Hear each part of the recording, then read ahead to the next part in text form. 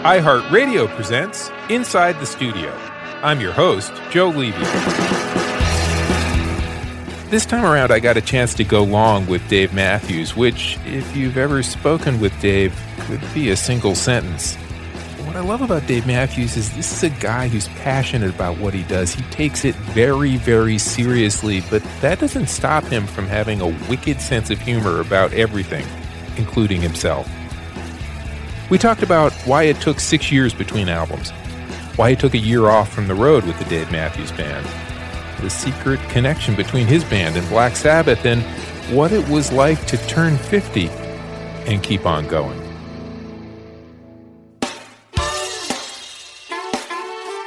In 1991, the Dave Matthews Band played their very first shows in Charlottesville, Virginia, at a benefit for Middle Eastern children and also at an Earth Day festival.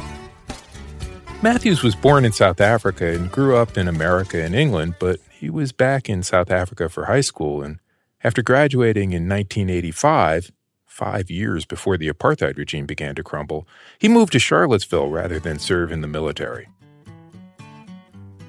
He was tending bar there at a place called Miller's, and he had to be coaxed by friends into performing his own work in public. But once the Dave Matthews Band came together, things happened fairly quickly. The band released its first album, Remember Two Things, a mostly live collection, in 1993, 2 years after those first gigs. They built a passionately devoted audience, in part by using the model of the Grateful Dead, meaning they encouraged the crowd to tape and trade live shows. 2 years after that debut album, they opened 3 shows for the Dead on that band's final tour in 1995. The next year, they were opening shows for Bob Dylan. And the year after that, in 1997, the Rolling Stones. Of course, they were growing their own audience that whole time, and by 1998, they were headlining stadiums. That's the year their third studio album, Before These Crowded Streets, debuted at number 1, starting a streak that's continued across 7 albums, right up to the recently released Come Tomorrow, first Dave Matthews Band album in 6 years. Though they were almost always described as a jam band, and still are, the Dave Matthews Band became one of America's biggest rock bands in the 90s, a position they've never really given up. They wrapped a bunch of different audiences into one thing, sort of the same way they wrapped a bunch of different music, the jazzy saxophone of Leroy Moore, the bluegrassy violin of Boyd Tinsley, the solid funk bottom of drummer Carter Beauford and bassist Stéphane Lessard, into one thing. It's easy to understand the significance the Dave Matthews Band took on for the Grateful Dead's audience after the death of Jerry Garcia in 1995. But what's less obvious is the role they played for 90s rock kids around the same time, since 1995 was also the year that Pearl Jam stopped playing the United States for 3 years, while they waged a battle with Ticketmaster. In the post-grunge moment, music that sounded both happy and sad, that mixed the intimate with the epic, was a style looking for a hero. Some bands could latch onto it for a few minutes the way that, remember them, Marcy Playground, or the Spin Doctors did. And some could manage it for a few albums the way Stone Temple Pilots did. But aside from Dave Grohl, I'm hard-pressed to think of anyone who's managed to make it last for a career that spanned decades, the way Matthews has. Dave Matthews had experienced loss early on. His father died from cancer when he was just 10 years old, and songs like Satellite or Lie in Our Graves talked about the fragility of life. Look, so did Tripping Billies in its own way. Other songs like Crash Into Me were about chasing down pleasure. A big audience trying to figure out how to make sense of bad times and make the good times last found something in the Dave Matthews Band. Look, it didn't always translate from performance into the recording studio, and that may be the one thing the Dave Matthews Band truly shares with the Grateful Dead, but the live show became a defining experience, documented on more than 40 live albums. The Dave Matthews Band audience is loyal. For them, it is not summer without sitting on the lawn at a Dave Matthews Amphitheater show. In North America, they were the biggest grossing band of the 2000s, selling more than $520 million of tickets. And that slowed down only slightly. According to Billboard, in 2015, the band played 50 shows, selling 720,000 tickets and earning $42 million. But last year, a couple of unusual things happened to the Dave Matthews Band. The first is that they took the summer off, and I think that might be the first summer in 25 years without Dave Matthews Band shows. As Matthews explained to me, turning 50 had something to do with it. My 50th birthday did fall right around the same time as the Seven Deadly Sins or the Cardinal Sins took over the highest office in the nation. Your birthday is in January, so you're saying it was around the time of the Trump inauguration. Exactly. You turn 50, you have this moment of what? It's thinking, do I keep doing this? Do I change what I'm doing? Like, what's going on? I think there was a lot of different thoughts. I think for me, I've never been ungrateful. I don't think. I may have been tired, but never been ungrateful for what I've managed with the band and what all the guys in the band have taught me. But I do think when I turned 50, I was like, I really have to have a selfish year. So in 2017, Matthews took time for himself with his family and thought hard about the future of his band. While he was thinking about the future, a reconsideration of the past was underway. Thanks in part to Greta Gerwig's use of Crash Into Me in her coming-of-age movie, Lady Bird.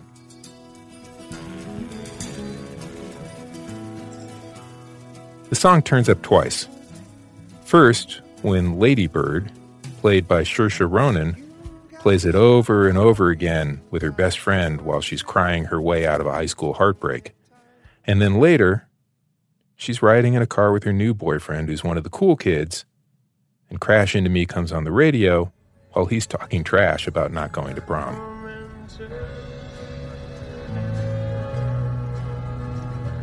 I fucking hate this song. I love it. I actually want to go to prom. There's a lot going on here. A young woman is standing up for herself, not letting other people define her, but also it's someone in high school saying fuck it to being too cool to admit that she loves the music that she actually loves. It's a poignant moment in the movie. I'll tell you, when she asked if she could use the song, I was like, yeah. I didn't really. You didn't see the script? I didn't. I could have. But she's a talented actress, and it was a few years ago, and I was like, it was at the beginning, but she asked because I think for her it was a poignant song for I'm grateful. But then when I watched it, I was like, what? That's a super generous place to put it. And it also shows sort of exactly what I was saying. But it was a beautiful place that she put it. So I had to send her a note and say, thank you so much. Well, nice of you. What happens in the movie is a little like what happened to Black Sabbath or Kiss in the 80s and 90s. Those bands were pretty much hated by rock critics in their day. But they became celebrated when kids who'd grown up loving their music began to make records or write rock criticism of their own. Looking back now, you can see how Sabbath's gloom and emotional chaos told a certain kind of truth for 70s kids let down by the implosion of the 60s. And just maybe, the Dave Matthews Band represented something of a flip side, a sort of hope for its audience. An interracial band, led by a guitarist who'd grown up in South Africa. The Dave Matthews Band came to prominence around the time Bill Clinton was elected. They were about the world as you wanted to see it, rather than the world as it was. And if that sounds like an exaggeration, you haven't talked politics with Dave Matthews, a committed progressive. I think the best political position for me is as far left as you can go before you start going towards somebody else's right. So I think we make the mistake here often of saying, you have the right and you have the left. We barely scrape the left in this country. But if you can go further left and then stop, which would be the real center, before you appear to be going towards somebody else's right, that's a good left. Because then everybody on the left, then the truth is that we really would be best off if we were all in our communal left rather than everybody's absurd radical right. The radical right is the problem. I don't know if about the radical left. I think they're all just reasonable. Come Tomorrow has some songs that date back more than a decade to 2006. Matthews worked with 4 producers and pulled out tracks from sessions that had been left on the shelf. It sounds like it could be a mess, but it isn't. It's a more focused album than he's made in a long while, with a bigger, heavier rock sound. Compare the version of Can't Stop from Live Tracks, Volume 6, recorded 12 years ago. I'm cold like a junkie for you. You know, I burn like a junkie for you, baby. With the studio version from Come Tomorrow. I love you, 'cause I can't stop. I need you. That's the sound I heard when I went to see the band on the road this summer. A slightly different band. As Matthews told me in this interview, there were some long simmering tensions with violinist Boyd Tinsley.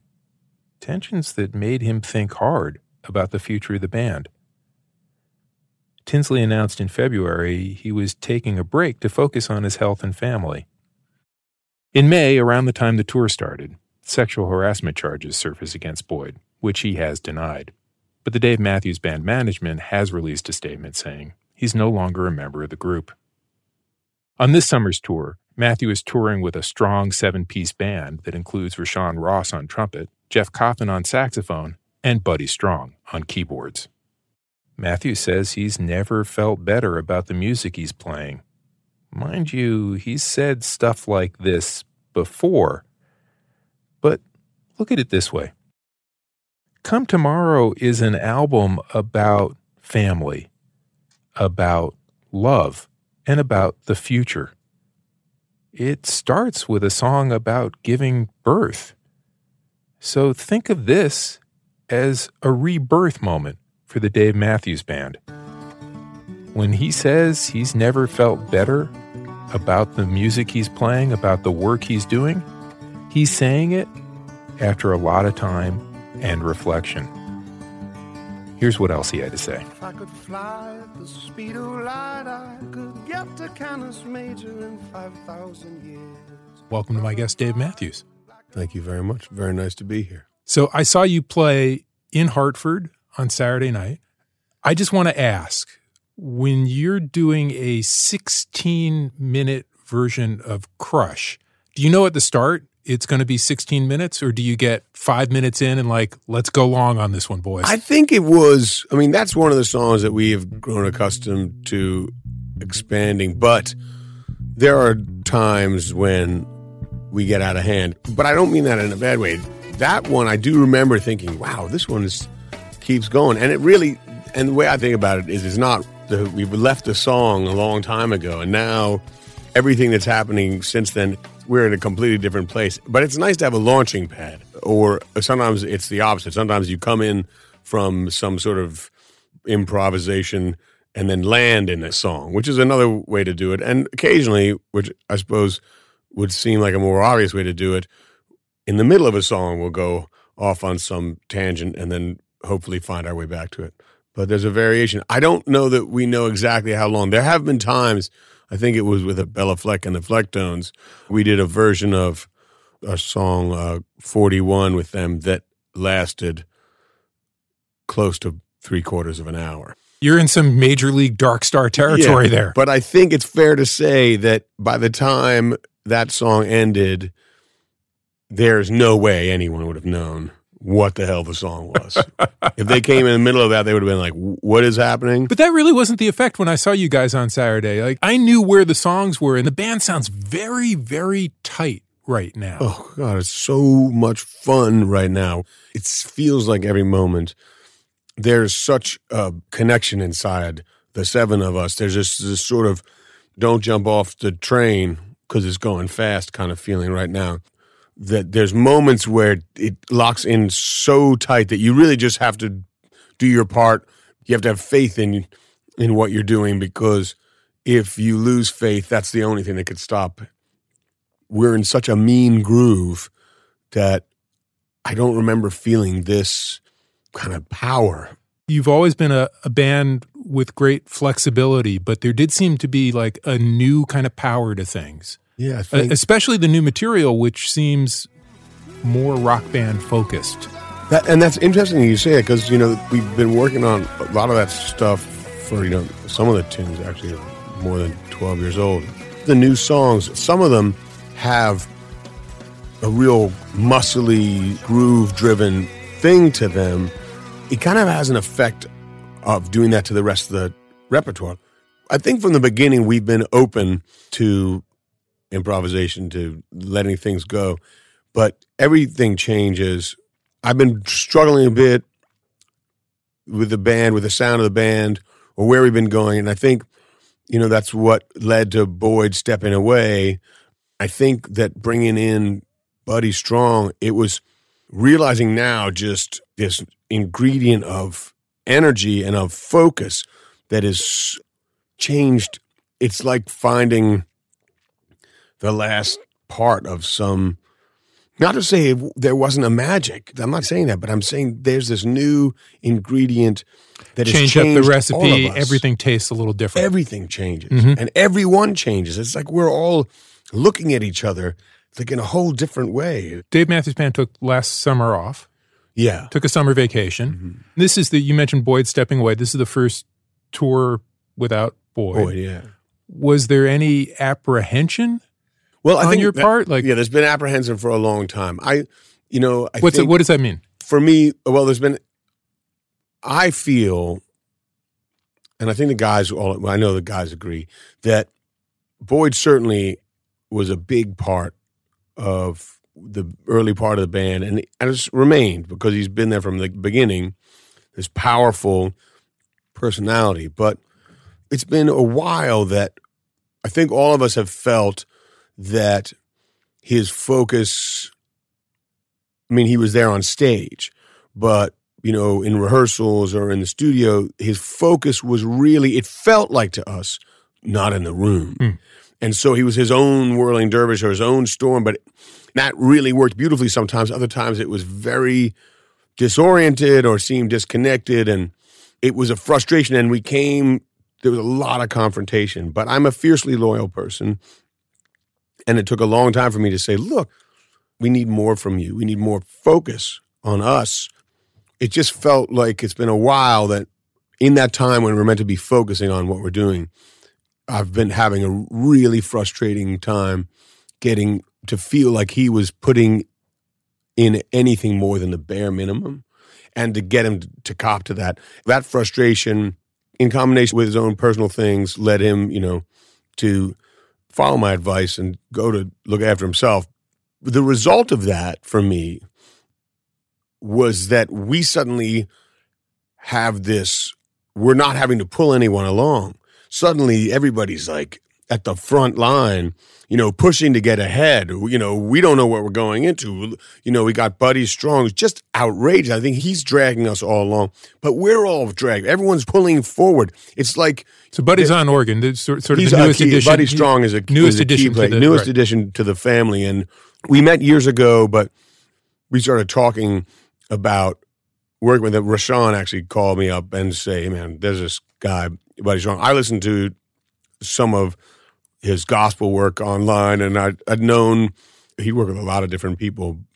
This band is an interesting band, and we want not only you to play the notes, but we also want you to play your notes. What do you got? And he has got a lot.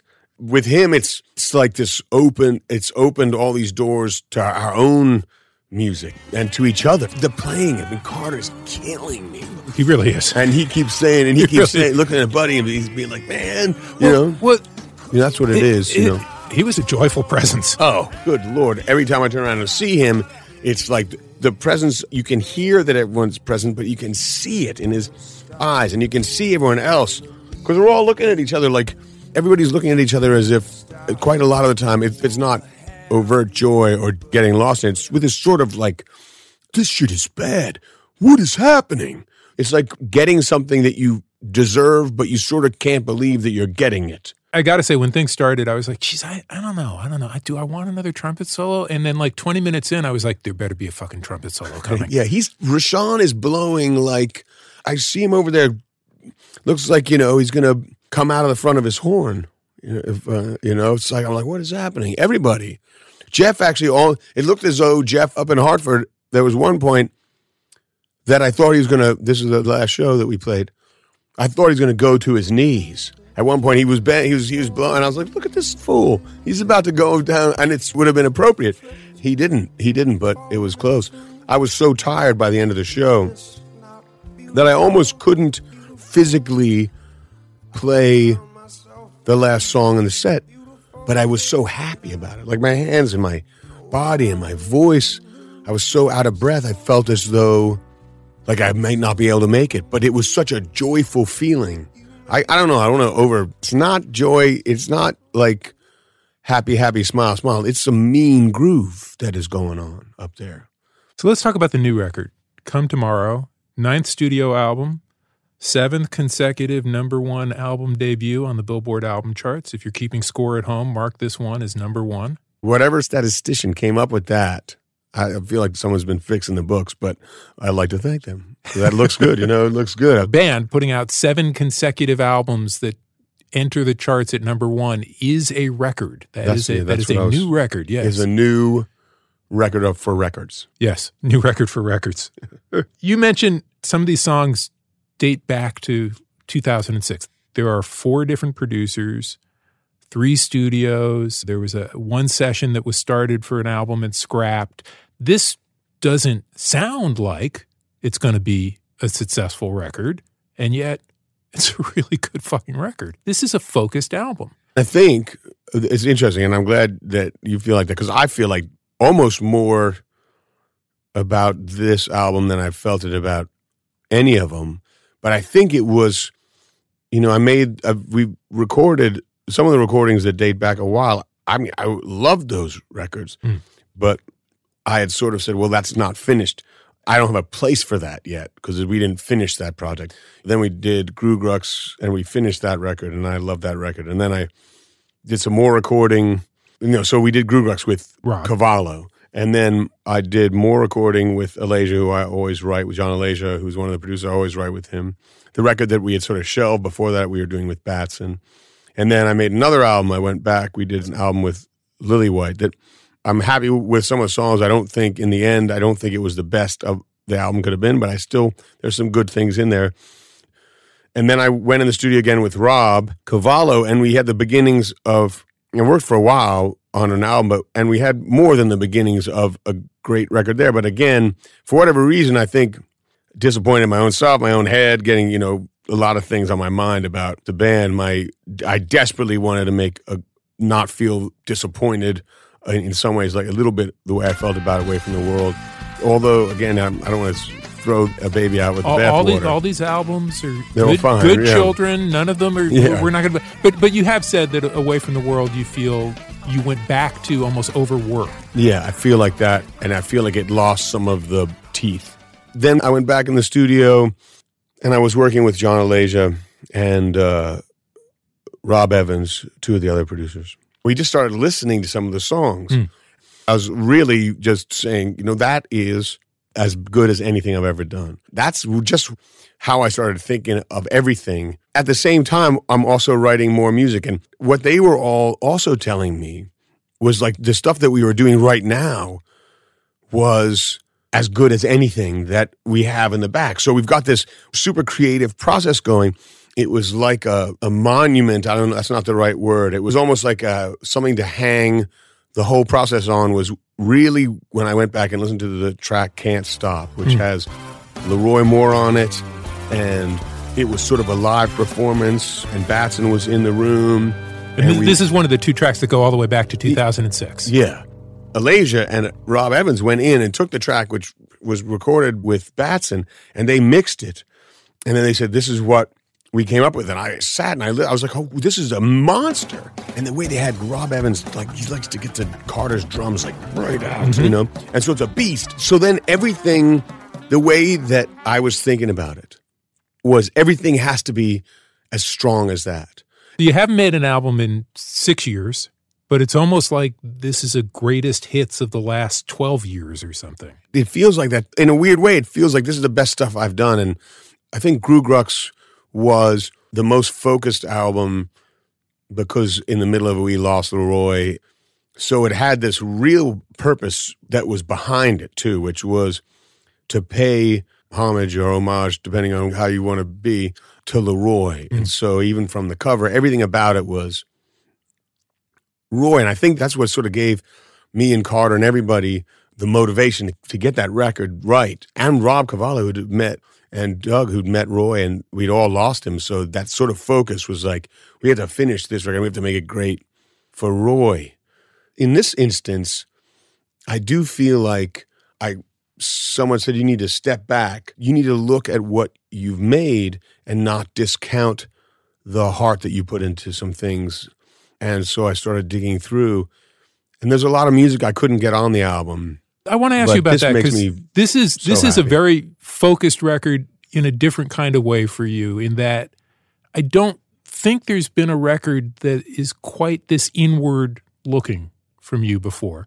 A lot of songs about love, a lot of songs, they seem to be about marriage or they're about lasting relationships. I'm often used to your songs addressing the outside world a little bit more, whereas this felt like a very personal, my family kind of record. I think maybe that's sort of allowing myself a little bit of that, was feeling comfortable to talk about it. Maybe that says something about where I am with my family and also where I am with the band.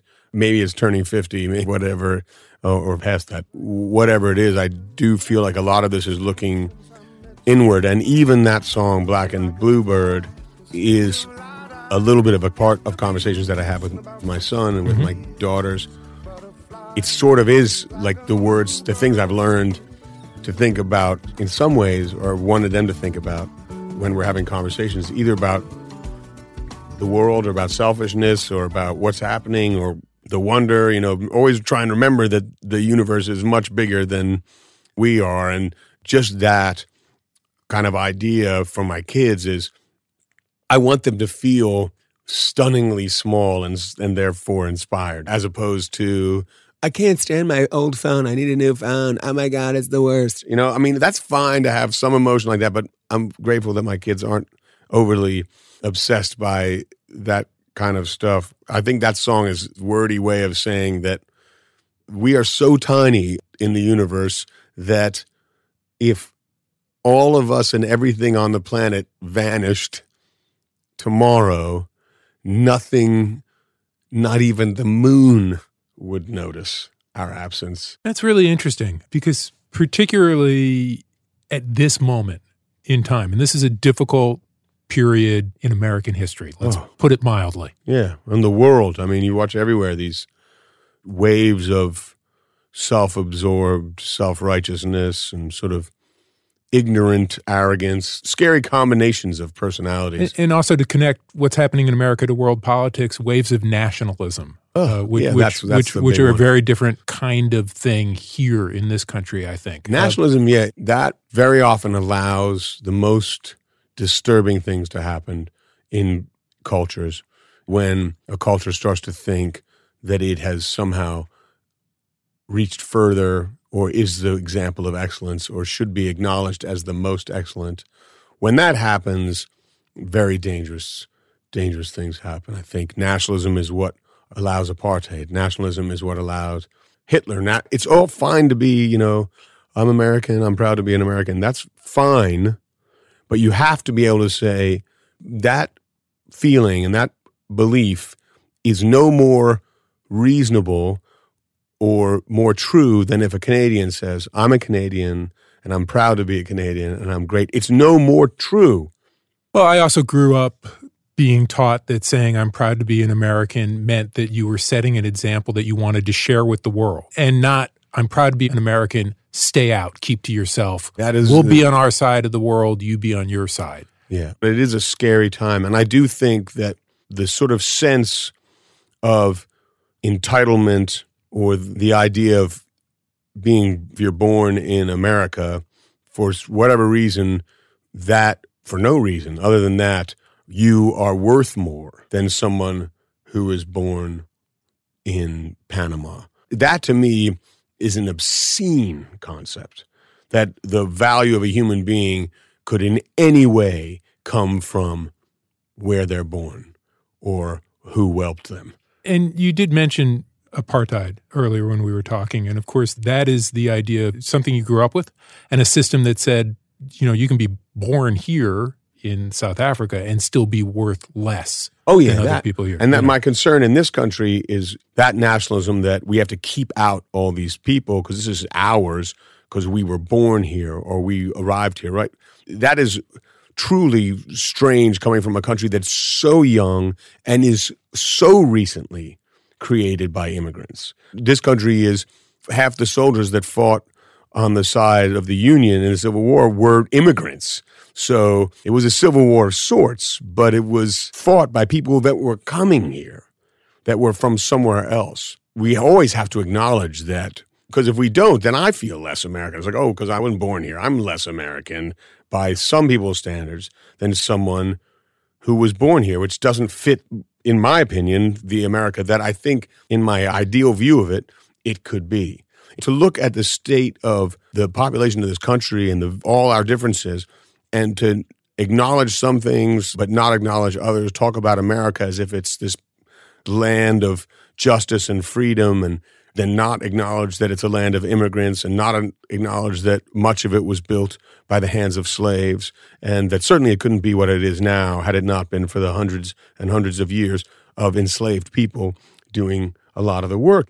The album is named Come Tomorrow. The title track is about this change we want to see, right? It would be great. There was talk at first when I had the album together. There was some murmurings. People were saying we should put Come Tomorrow out as a single. And I just said, even though it was written before the most recent Parkland horrifying shooting, I wrote it and re-recorded it before that. But that said, regardless, the timing of it would make it seem pretty on the button. And I felt like that also would be, I felt like it might be perceived as sort of stepping in to something that really isn't my place. I'd rather be supportive of the efforts to get some sort of sane situation with guns and automatic weapons in this country rather than I would try and jump in the middle of somebody else's terrible situation, pretend I'm part of it.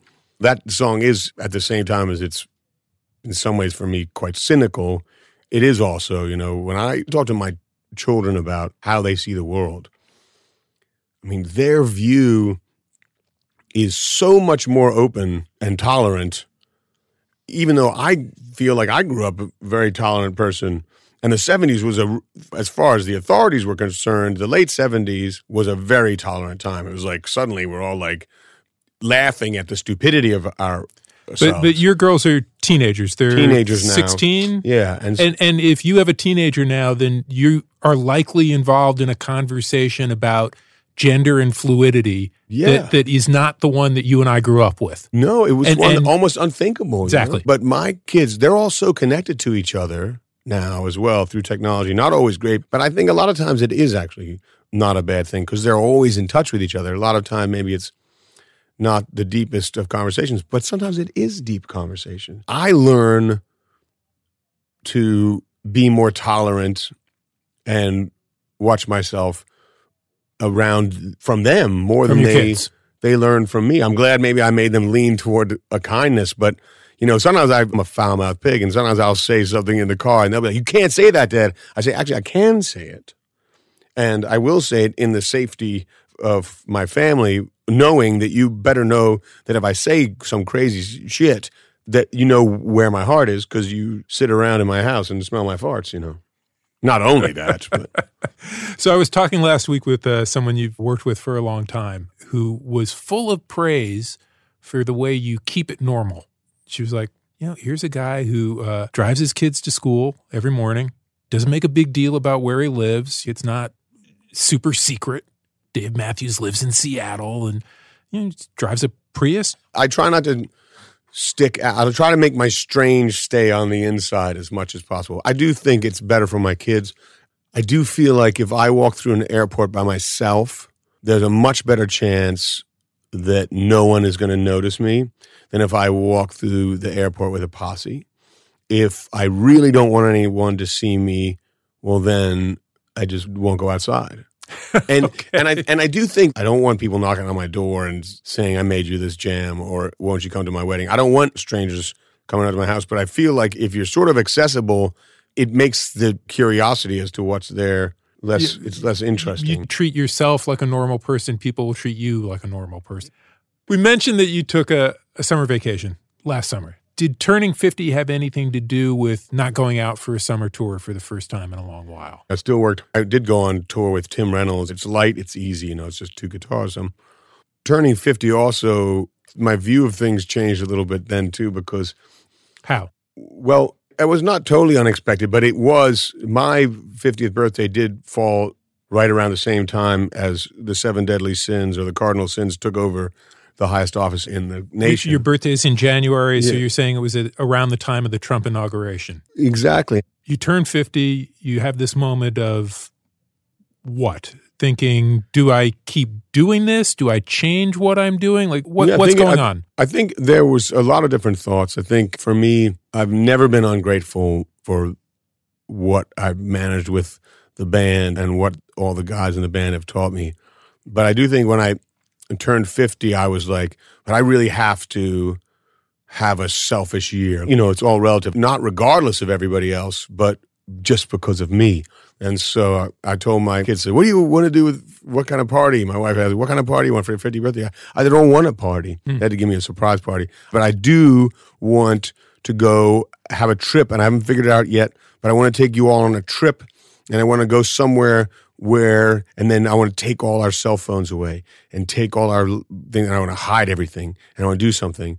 Where'd you go? We ended up going to Kenya, to Reteti, this incredible elephant sanctuary, and some other places, and I think all my family would agree.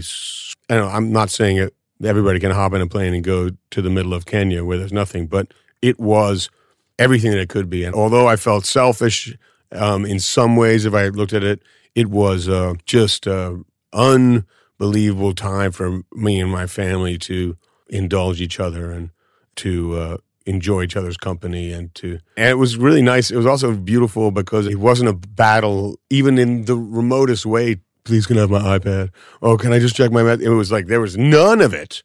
It was crazy, but it was because we were around all. I think it's easier to be without your iPad when there are elephants. Yeah, that may make it easier to forego social media. Is wildlife. That alone is a good argument for an outright ban of ivory in this country. Sure. Animal conservation will help you stay in the room. Sure, stay in. As will rhinoceroses, although they are not as smart as elephants. I did not know that. An elephant is a hauntingly smart animal. Huh. If I was going to tell anyone to read a very simple, very quick read about elephants, there's a beautiful book that anyone would enjoy by Lawrence Anthony called The Elephant Whisperer, and it's just his experience with a herd of wild elephant. It is mind-boggling, the respect you will gain from a very unassuming book, but it will make you wonder at the universe. So you turned 50, you took your family to Kenya, but did you have that moment? I always think of that Neil Young song, I Am the Ocean. Yeah. People my age don't do the things I do. It's funny because I do sometimes hear my own voice saying, there's no way I'm going to be doing this when I'm 40.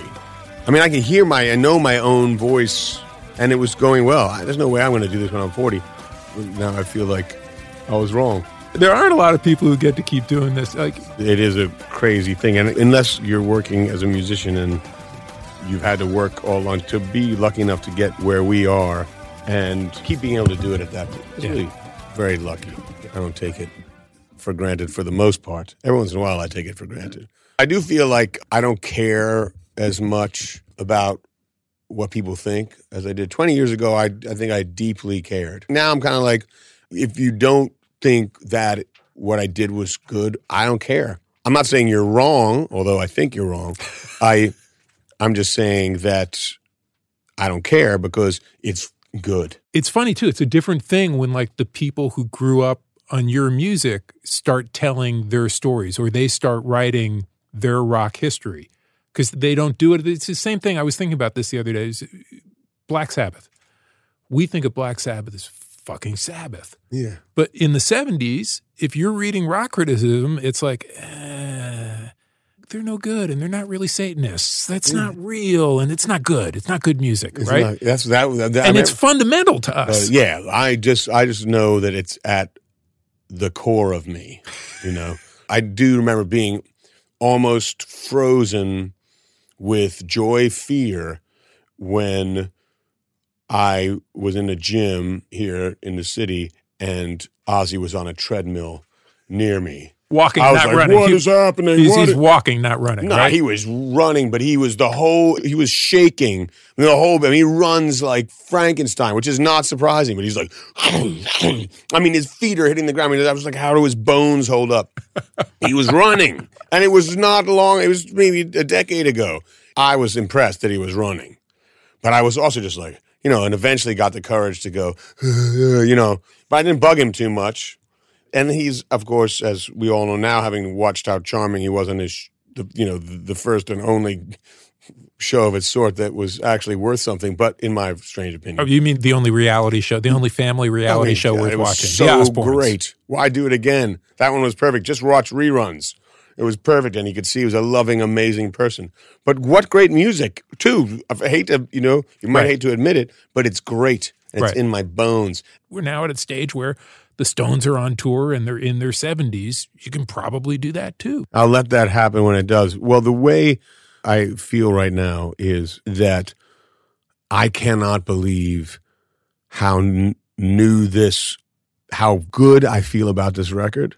Like, I think that if someone listens to this album and says, I don't get it, they should either listen again or, I don't know, go eat a cupcake, because it's their loss to me. It's such a good record. I feel so good about it. And you're back out on tour this summer. I cannot remember feeling this elated about playing music with anybody and feeling so lifted by the experience as I do with, these same people and some new people than I've ever felt in my life. And it's just, what the hell did I do right? But I just feel like when I look at Carter and I know that we were in his basement practicing, and I know Stefan was a 15-year-old kid when I first approached him. When I look at them now and I see those same people, and you don't really see how much you've aged, that makes me think, well, we did something right, even though we've lost some friends along the way. We did something, we found something in each other that is remarkable, and I don't take it for granted. Dave, we're going to leave it there. Thank you so much. Right on. It was really nice talking to you. Yeah, this was fantastic. Thank you, Dave. Thank you. Inside the Studio is an iHeartRadio original podcast created by Chris Peterson. This episode was written and hosted by me, Joe Levy. Our executive producer is Sandy Smallins for Audiation, and our mixer is Matt Noble. We'd like to give a big thank you to Dave Matthews and RCA Records. Follow Inside the Studio on iHeartRadio or subscribe wherever you listen to podcasts.